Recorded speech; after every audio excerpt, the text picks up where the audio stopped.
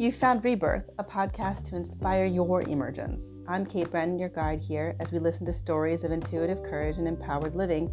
Today's episode is with Marina Patrice Baer, an IAYT certified yoga therapist and trained Daring to Rest yoga nidra facilitator. Her pronouns are she, her, and MP. MP serves folks who are feeling disconnected, disengaged, or disembodied as they learn to re-inhabit their bodies and lives.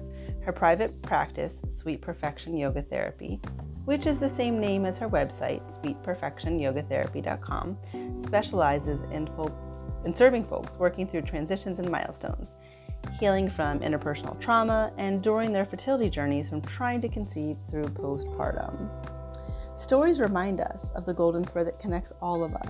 Although we are unique, we are not alone. Thank you for tuning in to Rebirth. Enjoy this episode with MP, and remember to like and subscribe wherever you enjoy listening to podcasts.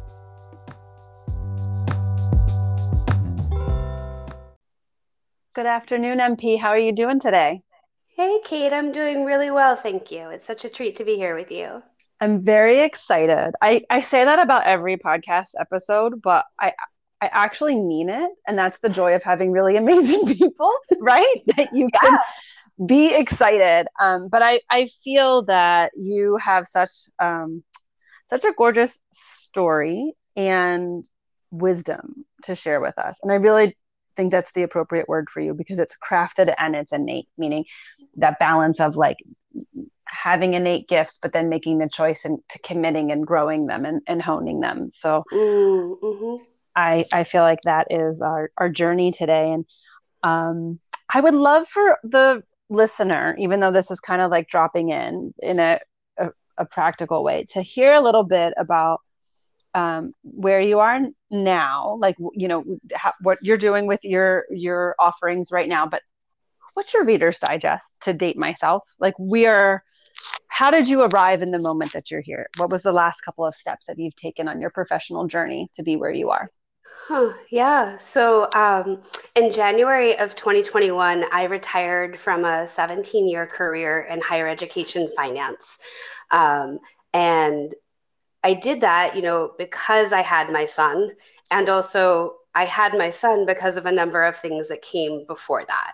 So I've been really committed to a yoga journey in terms of education since 2016. So to say like, oh, I left my job in higher ed. Well, yes, but it took me years of building my education and connecting with folks and starting to feel like I had the right niche and the right client base that it seemed possible to leave my job.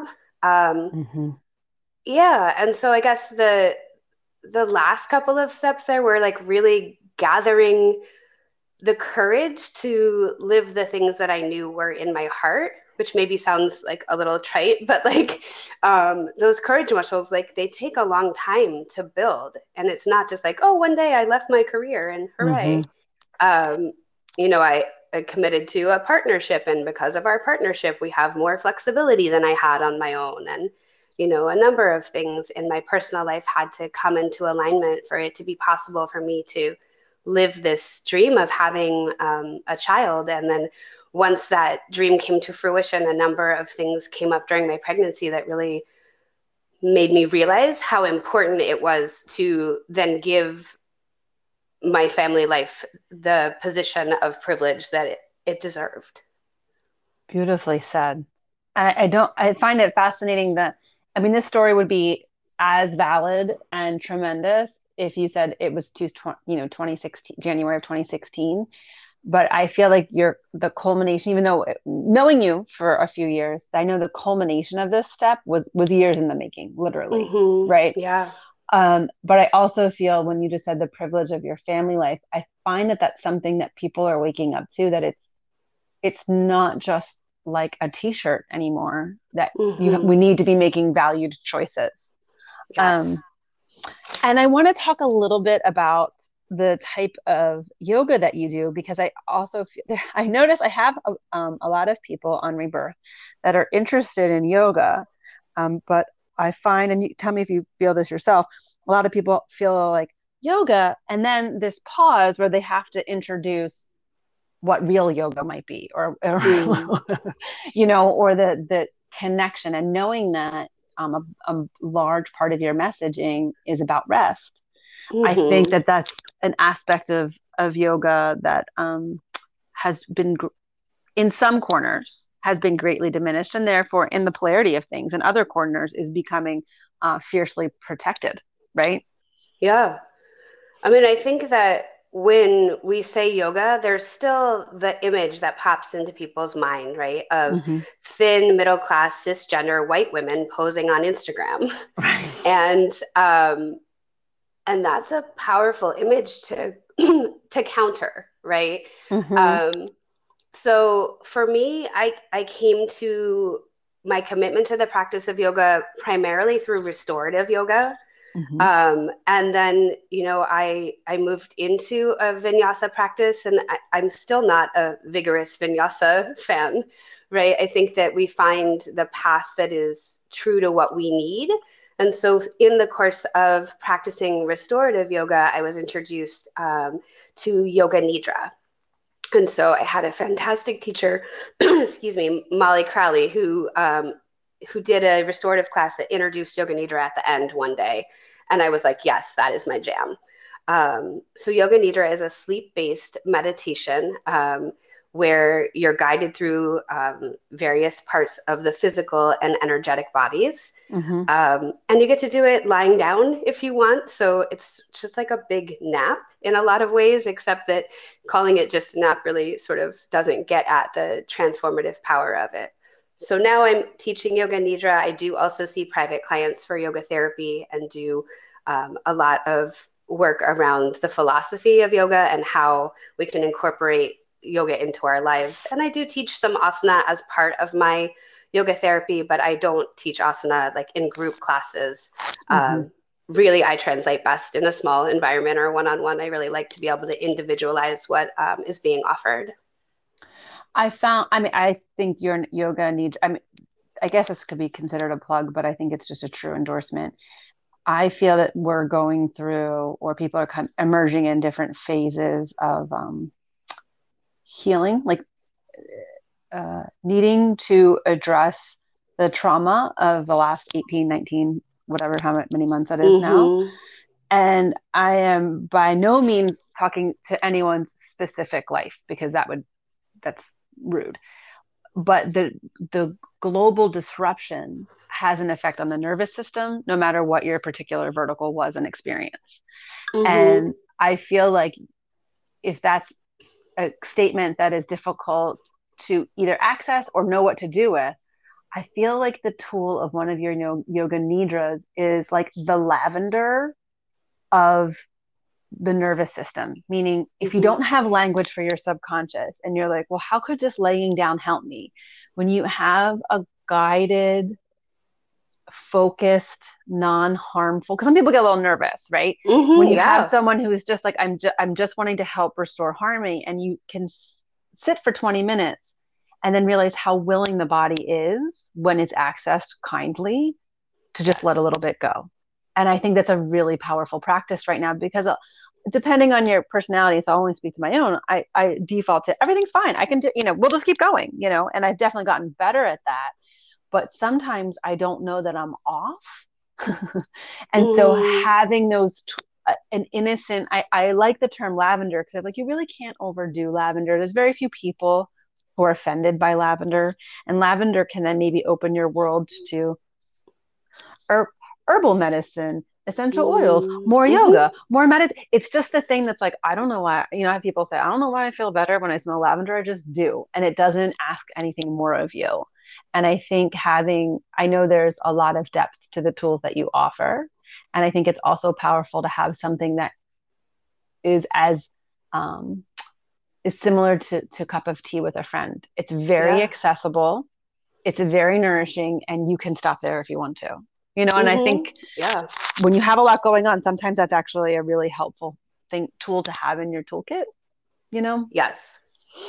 So toolkits, you and toolkits, let's talk. So I would like to orient the reader, or the reader, that's just my default, the listener, to your journey with cultivating a very robust toolkit. Is that a fair way to Yeah, I think make that's an a great way to invitation? say it. Yeah. Mm-hmm. So can you talk to us a little bit about that? Yeah, sure. Um, so I think the place to start is probably with a critical illness. So, in the fall of 2016, I became seriously ill, and it became apparent that I needed to take some time away from my job. And so I thought, yeah, I'll take medical leave for 2 weeks, and I'll feel better. And I ended up being out of work for 6 months, Mm-hmm. um, which was incredibly destabilizing, right? Uh, I'm recovering from having been, a pretty extreme perfectionist and being very driven. And at the time, my validation system was entirely externalized, right? So much of my validation had been coming from being productive, and I was completely derailed when I couldn't work. So much of my identity was tied up in my work. Um, and so, over this 6 month period, just a lot of things had to be evaluated and reevaluated. Some basic things like treatment options, but, big things like my relationship to work, and huge things like why, my beliefs about my worth and where it comes from, and, what appropriate boundaries would look like in my personal relationships, in my professional work. And really, like, what purpose our relationships serve. A lot of things shifted in my relationship life at that time. And I spent a lot of time really trying to figure out what my values were, and then how I could reorient myself to be living them in, you know, uh, and then connecting to that inner wisdom, right? And that inherent worth and internal validation that comes from really living in alignment with your values. So for the Yeah. listeners listening, how can you leave work? Like, what was the inception of you called it a critical, is that right? The word used, Yeah. critical Hmm. illness. So what was the inception of that? You're physically stopped being able to, can you ground us? And yeah. Yeah, sure. So I was having an enormous, is the only way I know how to describe it, trauma response. So I had the experience of a long-term childhood trauma. I grew up in a household where that trauma was intergenerational. And, you know, healing from that is iterative. So, I thought I had been doing really well. I had been in long term therapy. Like in March of that year, my therapist and I celebrated as I graduated myself from long term therapy, and by fall of that year, I was very, very ill. And Mm-hmm. what happened sort of in between there was a number of really triggering experiences came up, and they were coming faster than the trigger responses could be resolved. So if you imagine like an 18-car pileup on the highway, right? Mm-hmm. Um, by the time I went out of work, I had not really had a full night's sleep. And when I say full night's sleep, for me, that was only ever like 5 or 6.5 hours in probably 4 months at that time. And as Mm-hmm. a result, like my digestion was breaking down. And so I managed a team of people. I ran a department at the time, and I would be under my desk at some points during my day, just like either in tears from not having slept or having not eaten, and really trying to find a place to hide in my office where people couldn't see me if I closed the door.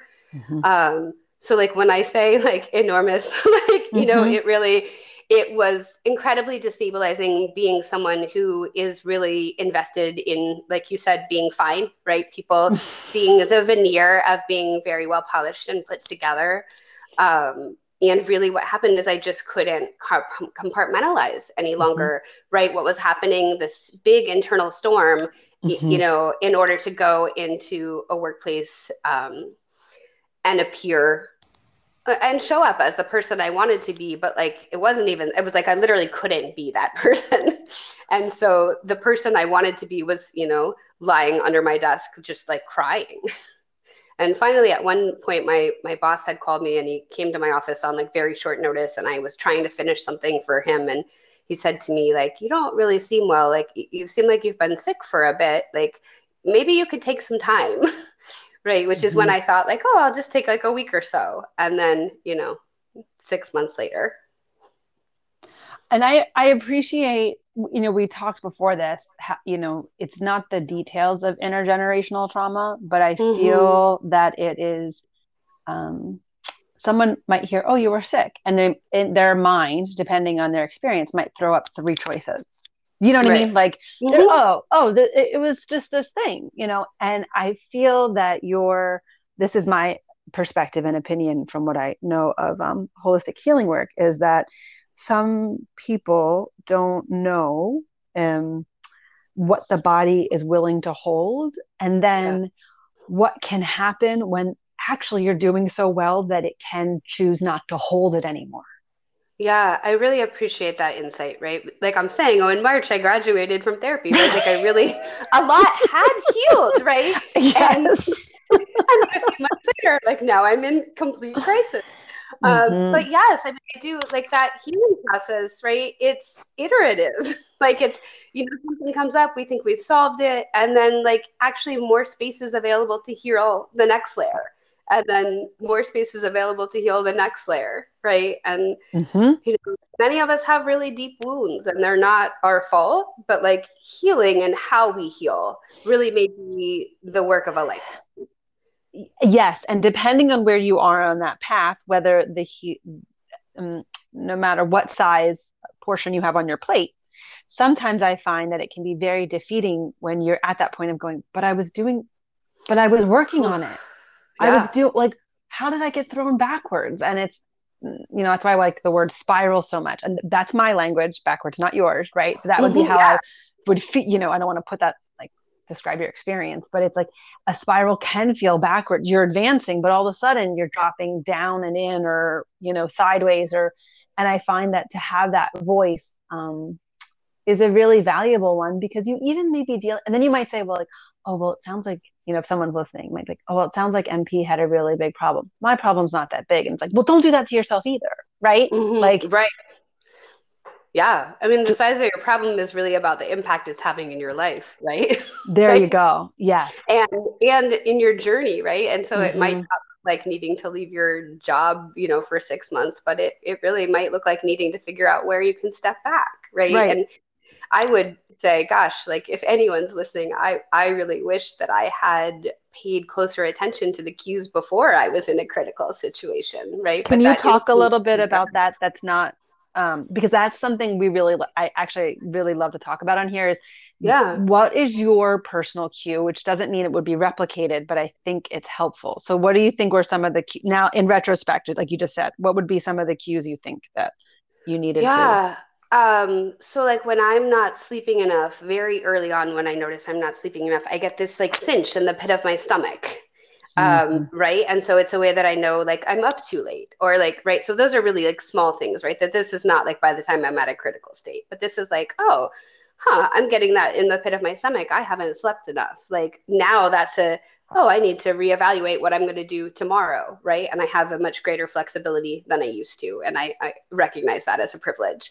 But so for me, there are these little like things, right? Or it's like I realize that my jaw is locked, right? And I'm like, oh, I don't remember when the last time I took a big breath was, right? Mm-hmm. And then there are like bigger things, right? Like when I realized that I hadn't been sleeping for several nights, right? Probably would have been a time to try to get treatment as opposed to like letting it pile up for a really long time.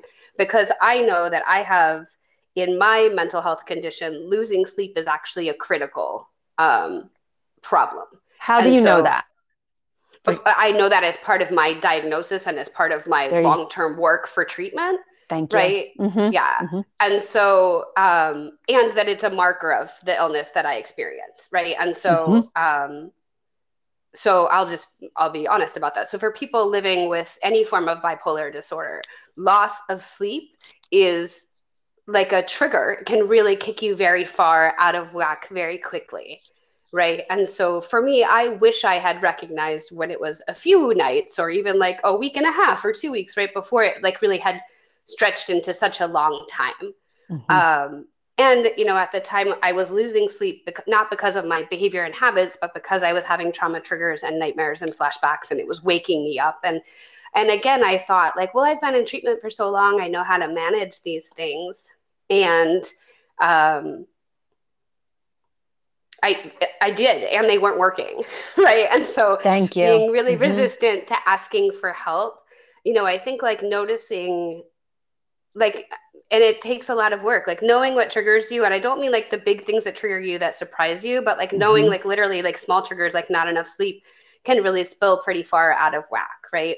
Mm-hmm. Or knowing if you for me like rest is a critical part of my life. And so if I miss like a nidra practice for more than 2 or 3 days, I know I'm not going to feel quite right. So for me, some of the other triggers are noticing that like my kids' voices are too loud when they're sort of talking at like where it's not disturbing anyone else, right? Right. It's disturbing me, right?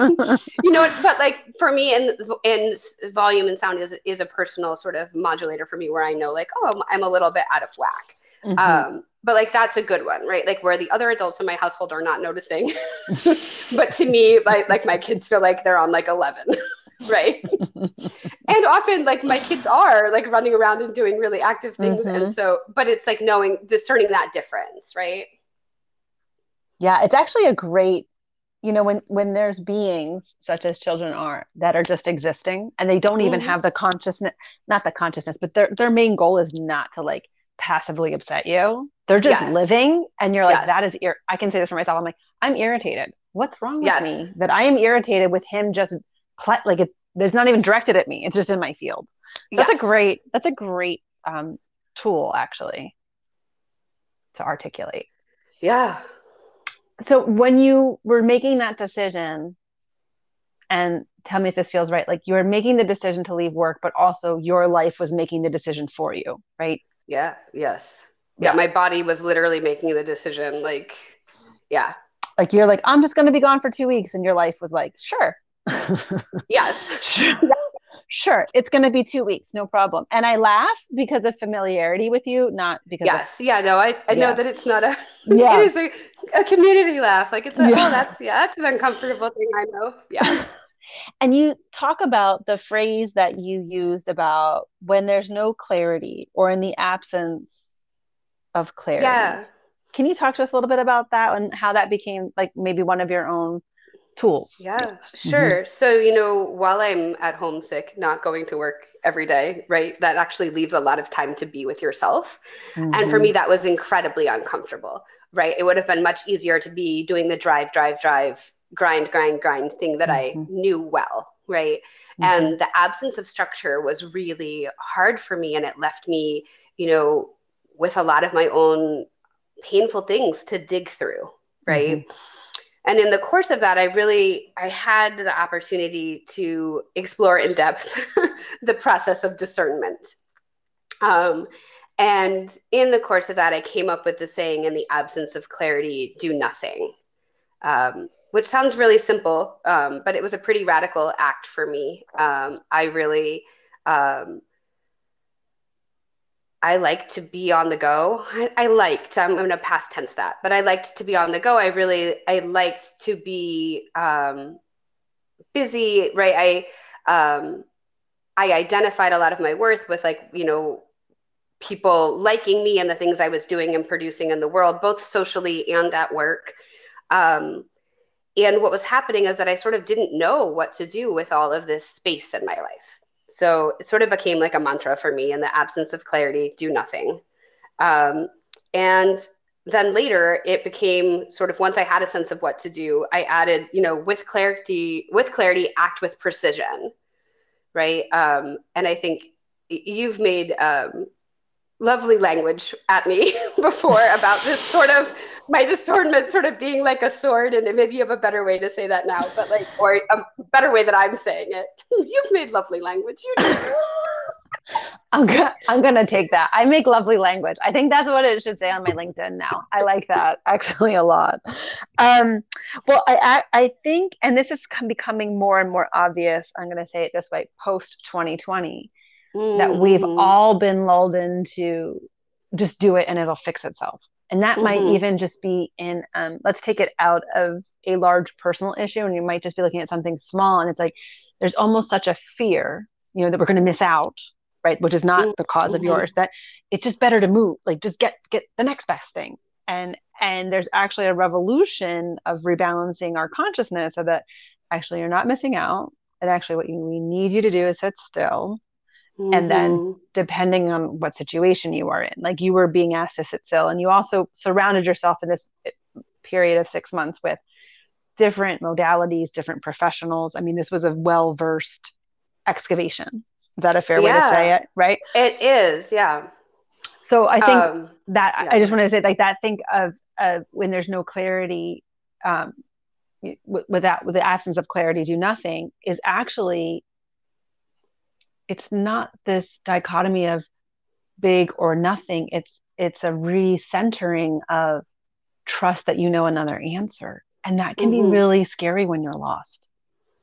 Yeah. And I mean, I guess I should be clear here that Yoga Nidra was that tool for me, right? It wasn't like I just sat around and was like, oh, I'm going to get to clarity, right?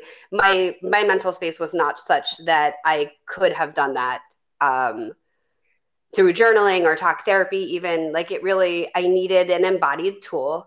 And so I knew I was following the work of a woman named Melissa West, who is a yoga therapist in Canada. And she used to lead a twice weekly live meditation. And it was a variety of different kinds of meditation over a period of time. And I just happened upon a time where she was doing a large segment of somatic meditation. And so I practiced her recorded somatic meditation for more than 100 days in a row. Like, it became my, like, okay, this is the thing I'm going to do. And then as part of her yoga community, she offered a book study. And the book study happened to be Karen Brody's book, Daring to Rest, which is a particular kind of yoga nidra. So I started with this somatic meditation that Melissa had been leading, and then found this book, and through the study of this book really discovered the depth of yoga nidra, and like came to understand why it worked, and what it was doing in my mental space, but also in my body and my breath. And through that process is when I decided that I really wanted to study yoga nidra, right? Like, I really, but I wasn't like quite ready to do that, right? I was like, okay, I just need to do. And so it was like another like 100-ish days that I practiced. Like, for a while I ticked it off. It was sort of like, when I was very ill, I had like a list of things that, like, if I got to these things today, brush my teeth once a day, right? And then bonus, if I could brush them twice a day. I had to, like, and practice nidra, and like, it was a very like basic needs list, and nidra became one of my basic needs. So in that process, I was practicing yoga nidra. I also shout out to Teresa Conroy, who is the most amazing yoga therapist in person that has shaped my yoga journey, had been practicing in her space and doing yoga asana as well, and really seeing yoga asana in a way that was not what I was seeing on Instagram, but really had a therapeutic, like entirely was therapeutic. And I really appreciated her approach. And so much so, that's what drove me to do my 200-hour teacher training. I went into that training knowing I wanted to become a yoga therapist, and then went on to do my yoga therapy training, all because like one person really showed me the way the practice of yoga asana could be a treatment for a number of things happening in the body and mind. For one example, one of the things that really I find remarkable about Teresa, she has a really large population with, isn't it Parkinson's? Yes, yeah. So she's really leveraging, just for someone who might not research, like, she's really cross-pointing very physical Western diagnostic with a holistic, full-bodied approach. So just so people can hear where you're going next. So, okay. Now you also, let's talk about, okay, so your life disintegrates. I'm just going to say it that way. So if someone, I think that's a great way. Yeah. Okay. And, I often joke about when people are like, oh, the butterfly. And it's like, okay, like, let's not forget about the caterpillar who completely emulsifies. Okay. The butterfly doesn't just show up, right? Somebody has to agree to complete dissolution to rise, right? And so as you're in that process, which is not easy, We'll just say it that way. Mm-hmm. And it's all the things that you're saying simultaneously, like both can be true. You're also Yes. starting to practice the medicine that you'll emerge with to share with others. So you're in Yes. a, because I also feel that in transformation stories, we're told this like uprising arc. And then it becomes very confusing when you're feeling that you're at a peak in one area of your life and a valley in another, and it's actually at the simultaneous moment. Mm-hmm. Yeah. So, how many months or years later did you sell your house? And we'll give the backstory of that, but just so that the listener can. So, when Yeah. this, So we sold mm-hmm. our house in uh so the offer came together in September of 2021. Yeah, I was like, wait, what year is it? Right, yeah. September of 2021. Yeah. No, September of 2020. Yes, I'm sorry. September of 2020. Yeah. 2020. And you left your job. I know, I get it. No one knows what year it is right now. And you left your job in 2021 and you went back to work. We'll say it that way. You went back to work Yeah. in what, in when? March of 2017. Okay. And just even going back to work, I want to like put a pin there for a second. Sure. Yes. I did physically go back to work, but a number of things were still dissolving, right? Like, so Mm-hmm. my relationship shifted pretty significantly. Um, my relationships, my familiar relationships, my romantic relationships, like a number of things were taking shape. And I think it's really important to highlight here that I did meet my partner like a few weeks into my medical leave, right? So I was at my sickest at the moment that I met my partner. and and so that also, as things like, this is the peaks and valleys thing, right? Like, this is, Mm-hmm. as things are dissolving, things are also, seeds are being planted and things are growing. Mm-hmm. Mm-hmm. And they both take time. They do both take time, for sure. So the reason I'm asking about the juxtaposition of timing is so when you went back to work, Yeah. were you the same person? No, not even close. Right. And my habits were really different, and it was more jarring than ever, right? To try to navigate the two worlds. I moved a yoga mat and several things into my office, and I made yoga a part of my work day. Really? So sometimes that meant that I went to work at 6:30 and practiced in my office for a half hour from 6:30 to 7 so that I could beat traffic to work so that I could have space to practice. Because leaving my home a half hour later, right, really like threw my commute back. Mm-hmm. So, Mm-hmm. um, so there were some things that were still sort of like very rigid in some ways, right? Like, I was very committed to, like, this is the thing I do, maybe disciplined. This is the thing I do to make sure I can do the other things. I think that's the difference about when you have something that you're recalibrating and your healing is actually a whole restructuring, then Mm-hmm. it's not like, oh, the restructuring happened and then I went back to work. It's like, no, no. I was restructured and then I entered back into phases of my life. But there's Mm-hmm. there's no back, really. There's just not a better word Yes. in the English language. Like you went physically back to the location, but there was no back. Right. Yeah, I mean, Mm-hmm. it's a lot like if we talk about, what happened in 2020, right? There is no Right, going back. Like, right, it's, right. uh, There's not. yeah. So you're at work, and then how long are you there that you start realizing this is not going to stay? I'll use that word. Yeah. Mm-hmm. Yeah. So that part's like it takes a very long time. Right.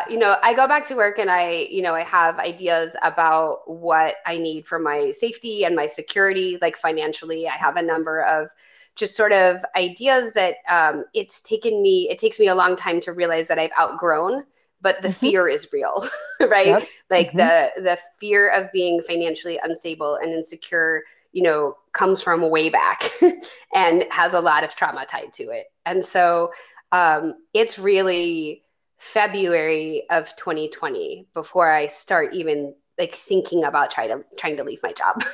And it sort of is twofold. One is that, at that point I was doing a 40-day Yoga Nidra guided by my mentor, Karen Brody. She does it every January. And so I was in the 40-day cycle. And part of that is this piece that she calls Women Dream. And so you're pulling out the dreams for this year and really like getting clear on what it is that you're creating in the world. And, we'll go back. I'm going to put a pin there for just a second and go back to the house, selling the house and buying the house. That had been a seed that I had planted in my Nidra the year before. So in 2019. So back to this 2020 piece, I'm examining what I want to do. And I'm thinking about like, this really feels like the year to really expand my business. And I'm still thinking like, I'm going to figure out how to do that while I work full time. And OPS, I'm pregnant, right? Right. So let's also just say I'm 42 and pregnant at that time, right? It's not like, I'm just like, I'm going to reshape my life. Like, but in the course of that, I became very like minor ill. Like it was, by juxtaposition, like almost just like a hiccup. Right. But it was the last week of February in 2020. And I developed a respiratory infection and I had to go to my asthma and allergy doctor to get, medication and treatment. And my PA says to me, well, you need to take some time off from work. And I'm like, well, yeah, next week is spring break. I have the whole week off. And she was like, no, like this isn't a wait till next week to take a week off thing, right? Like she was like, you need to not go to work right now. And then also not go to work when it's spring break because you're pregnant. And I know you worked very hard to get pregnant. Like this is not a thing to mess around with. And so, she wrote me a note out of work because I needed one if I was going to be out for more than 3 days. So she wrote me a note. I went home and I was like, okay. And she said to me as I walked out the door, when I say you're not going to work, I mean, you're not going to email anyone. Like, she's like, I don't mean go home and work remotely. She's like, I mean, you're not going to go to work. Done. Right. So I scan this note. I forward it to my boss. I turn off my notifications on my phone so I don't know my email's coming. And, I wait several days to even check my personal email, and in the course of this, I'm practicing Yoga Nidra, and it really arises that my job is harming me.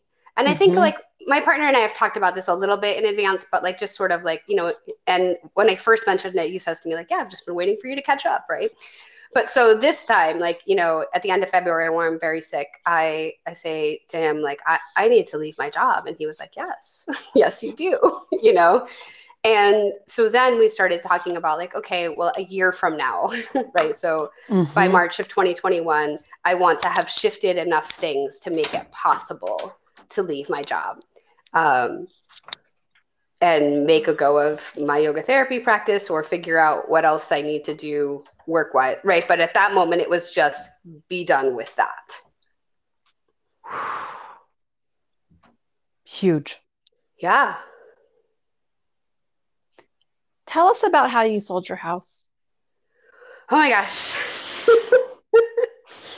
Because we're going from someone who had a list about brushing, like tying in. We're going from making sure we brush our teeth, right? Because our full focus is healing. So when people say, because I find this sometimes when you get on the precipice, depending on what you have to uncover, it's like what I already did and I can't take anymore. I can't take any time for myself anymore. I've already been given. So people have helped me so much. It's like you might actually be on the precipice of something that really lets you catapult, whatever that might mean. And you have already educated us that it's a lifelong process, but you could be at a threshold moment. And so we have someone that's like, and I'm not saying you, because we have a person, right, that is dealing with this storm. And then 2 years later, most people can't, I would not say most people would have the fortitude to sell the house with the confidence that you did in the story that you're going to tell us, regardless. And so that's the power of the medicine that you're sharing with us, which is your own medicine, but also an invitation that some of the things that you've done might be tools others can put in their use. Yeah, exactly. So to tell you that story, I need to start a little bit back about buying our house. Yes, please. Right. So we knew when I got pregnant that we really wanted, my partner Cassidy, we wanted his mom to be a big part of our family life. And so we had asked Luce to, relocate, sell her home. We would sell our home. We would buy a home together. And so, she sold her home and moved to Philadelphia and arrived in July. And Harper, my son, was due at the end of August. And Cassidy and I had been looking for homes with our real estate agent, who was the same person through all this time, for more than 2 years. Bless her for her patience. And so we had been looking, we knew very specifically what we were looking for. And it was pretty like few and far between that they even came up for us to look at. And so we finally had just said, like, hey, we're going to give up looking for a house. We'll just wait until the baby is like a year and a half old and we'll look again. Right. Mm-hmm. And I'm, upstairs at work virtually, and Cassidy sends me a text and says, I found one last house. And it was outside of where we had been looking. We'd been really we had been focusing only on like 2 neighborhoods, and this was a little bit further out. But I said, all right, let me look at it. And we were like, okay, we're going to see it. So that was on a Wednesday. We drove there that night, took a look at it, made an appointment to see it on Thursday. So saw it Wednesday, made the offer Thursday, closed on the home 2 weeks later, 10 days before my son's due date. There we have it. Okay. So there's that piece, right? That's that seed of that home, right? That we were getting clearer and clearer on. And in the mix of that now, right? We're like, okay, I'm not ready to sell the house we're living in immediately, but also like now we have this other house. So like, trying not to be in our previous house for a super long time. But we also knew that like I had planned to give, and I did give birth at home. And so I was planning to do that in the house that we lived in, right? Without having to move because timing. So, yeah. So the timing of selling our house really then mattered even more, right? Because we had a newborn. Mm-hmm. And so, we were trying to figure out like when to do everything. And our realtor said, well, you really should have photographs taken of your home for the listing. And so I was like, okay, well, then we're going to wait till after Harper is born. And then, he's born. and I have absolutely no desire to have people coming in and out of my home. Right. So, we convinced our realtor to list the property as coming soon with just a photograph of the front of our house, like literally like the front door, this, like front view of the house. And this gave us a really like sort of small window. There was some sort of regulation for like how long something could be listed as coming soon. Mm-hmm. And so we were sort of still like waffling about when to make space to have the photographer come, right? I'm in that absence of clarity place. And I'm like, well, so Harper's maybe 4 or 5 days old. I had sustained a small injury during birth, which required me to stay confined to the upstairs of our home, which is where I had given birth. So I needed to stay there for 7 days without going downstairs while I recovered from his birth. And so in this sort of time of being like stuck, for lack of a better word, upstairs in my home and feeling really, my partner and his mother are like bringing me all of the things I need to my bed. And I feel very, it takes me a long time to get even remotely comfortable with the idea, but I do eventually sort of sit with it. So from this like sort of seat in my bed where I can only move very few places from, I say to Cassidy, you know what, let's not do photos.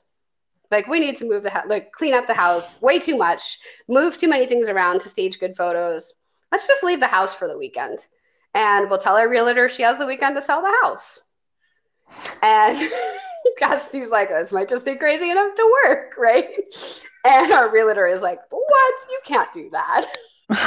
Oh, yeah. But I became like, but we're at the point where you're acting with precision. Yes, clarity has arrived, and yes. You know what I'm hearing is there's the confidence. You trust it. Yeah, I mean, absolutely. Mm-hmm. Like for me, clarity really gives me that. Like, I'm like, oh, mm-hmm. I know I have discerned what to do. I'm clear mm-hmm. on what to do. And now mm-hmm. I have the confidence to act with precision. So I am certain that this is our best plan. So we cleaned up our house enough to make it presentable, but not exactly photo worthy, right? Like there's a difference.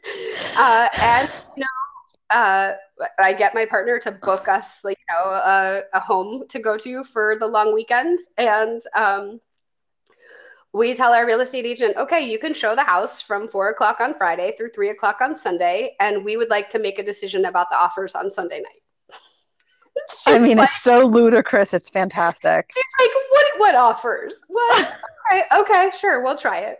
So Harper is 8 days old, and the six of us, me, Cassidy, his mother, Luce, our itty bitty baby, and our at the time twin 8-year-olds, drive off to Maryland for the weekend. Um, and we come home to two offers. So by 9 o'clock on Sunday evening, we've approved an offer for our home that was for $10,000 over our asking price and included a closing date 60 days out to allow us time to be newborn parents for a little bit before we moved. And I just want to take a breath there and say, like, oh, yeah, that sounds really easy. But I'm also going to give you a juxtaposition, right?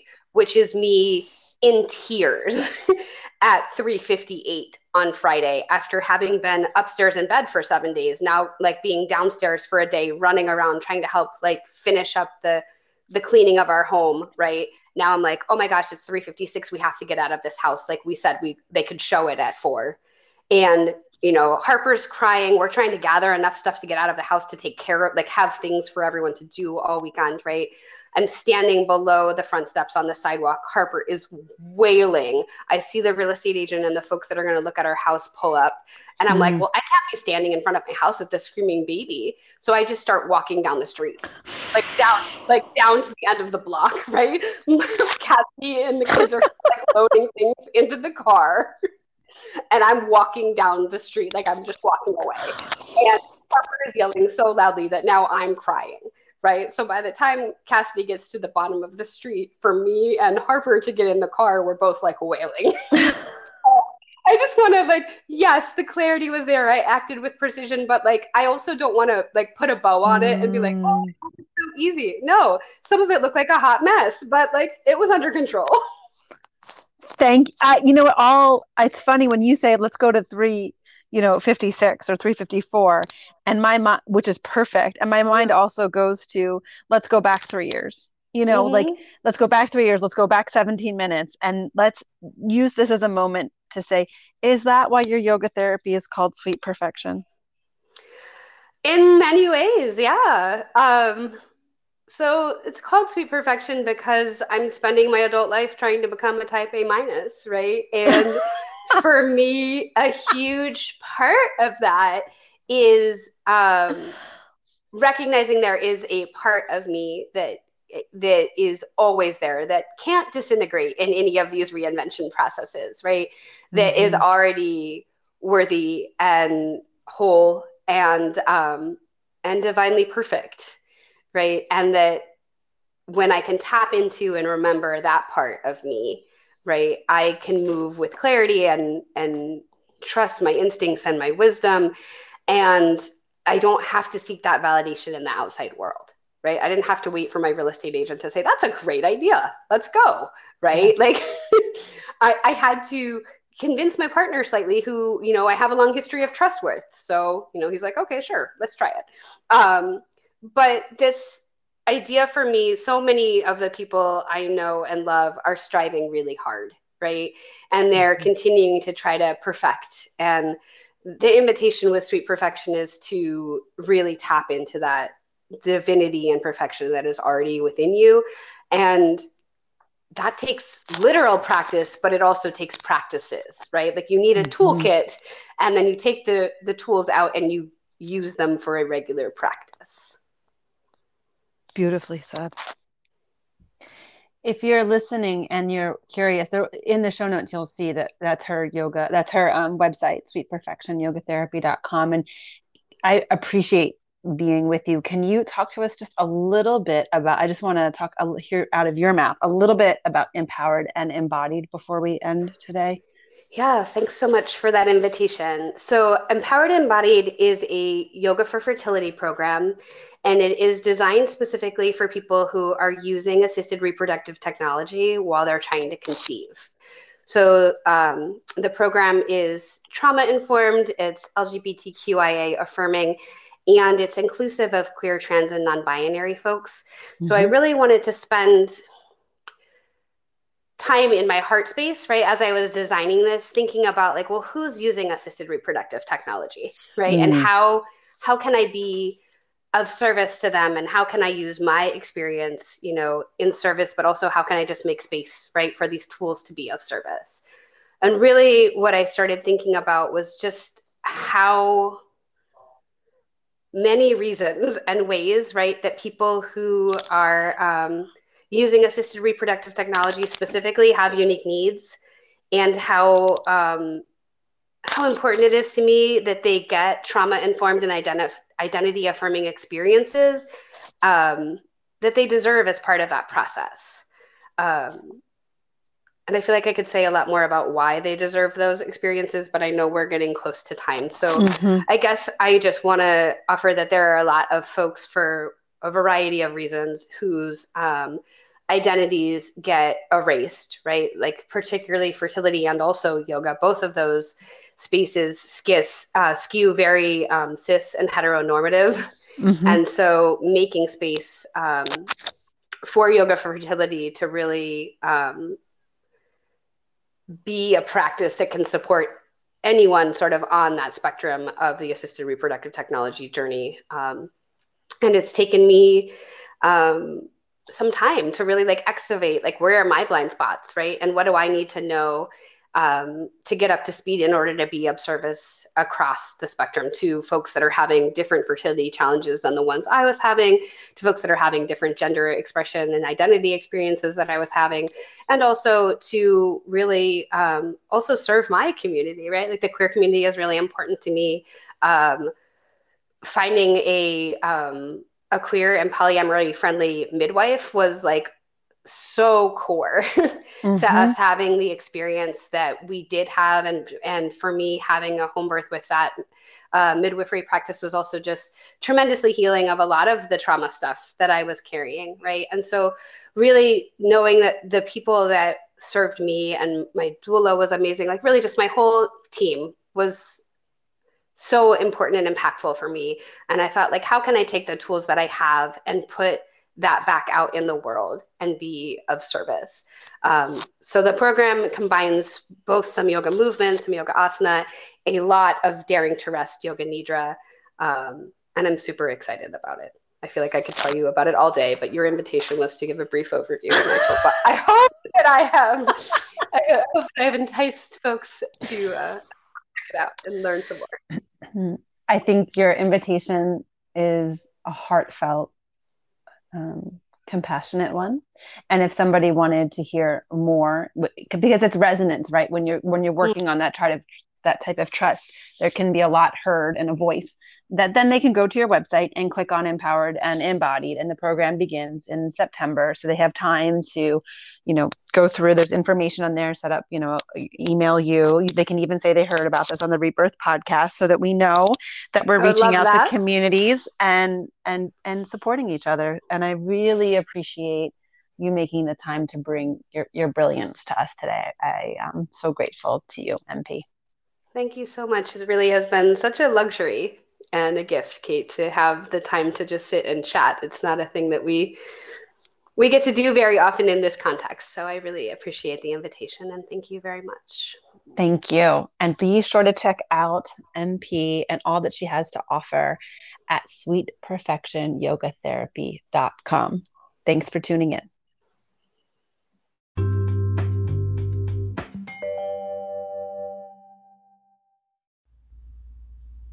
Thank you so much for listening to Rebirth. Stay connected and learn more at katebretton.com, and join the Golden Thread, a space to inspire the everyday creative.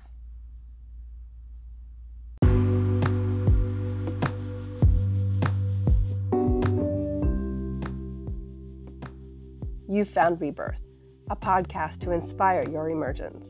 I'm Kate Bretton, your guide here, as we listen to stories of intuitive courage and empowered living. Today's episode is a bit different, not just my voice. We go behind the scenes on the creative process of finishing and reflecting on writing a bit of a book. If you're a writer or a creative, I think this would be an episode you're interested in. It's a departure. Like I said, it's a 2-part series, and then we'll go back to our normal mini episodes. But it seems pertinent to Rebirth, and it also seems pertinent to the idea that Rebirth also stands behind in bringing conscious living aspects to the forefront. And in reflection on this book writing process, I was able to witness a part of myself complete blind spot, like a technical, simple reminder that no matter how well, I'll talk about it more, but just how well we think we know ourselves, we have these universes in us. And if we're cross-pointing a consciousness with an emotion, then a blind spot can occur. And like many of our episodes, it's the small things we talk about here so we can prepare for the big things. Thank you so much for being here and listening to Rebirth. Stay connected and learn more at katebretton.com and join the Golden Thread, a space to inspire the everyday creative. Thank you for tuning in, and we'll be back next week with a new interview.